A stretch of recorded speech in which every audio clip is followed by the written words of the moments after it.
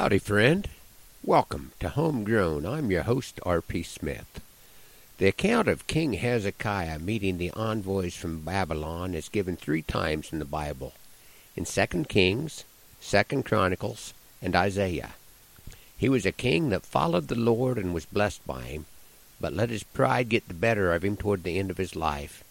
And after he had shown all that he had to the envoys from another country, he was told that all he had accumulated in his life would be taken after his death, that the Babylonians would come and take it all and make slaves of his family. His response was, "At least there will be peace during my days." I find his response disturbing, probably because it reflects my nature far too clearly. I don't have the answer for what is currently going on in our country. I'm constantly reminding myself that God is in control, and He's not surprised by anything.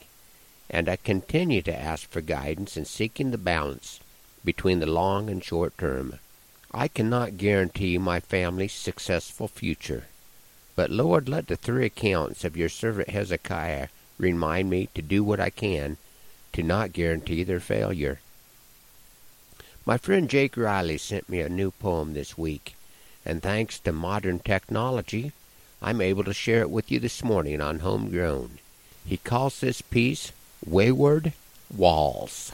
If someday I should wake to find my windows, one and all, turned into painted pictures and hanging on the wall, and the truth should be disguised in what my eyes can plainly see, you may say that I'm alive, but don't tell me that I'm free.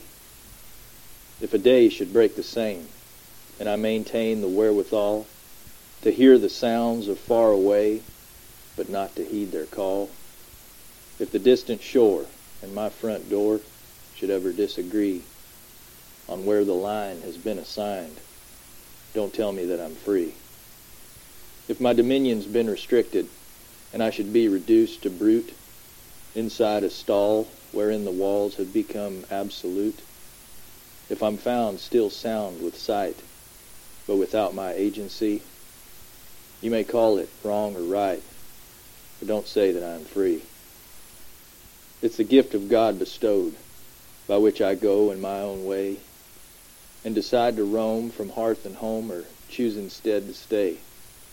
For I was born to freedom, and I will have seen it end, if these 4 walls which keep men out should ever keep me in.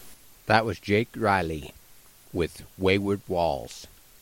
Thanks for riding along on Homegrown this morning. Hoping that the Lord blesses you real good today, and that our happy trails cross again soon.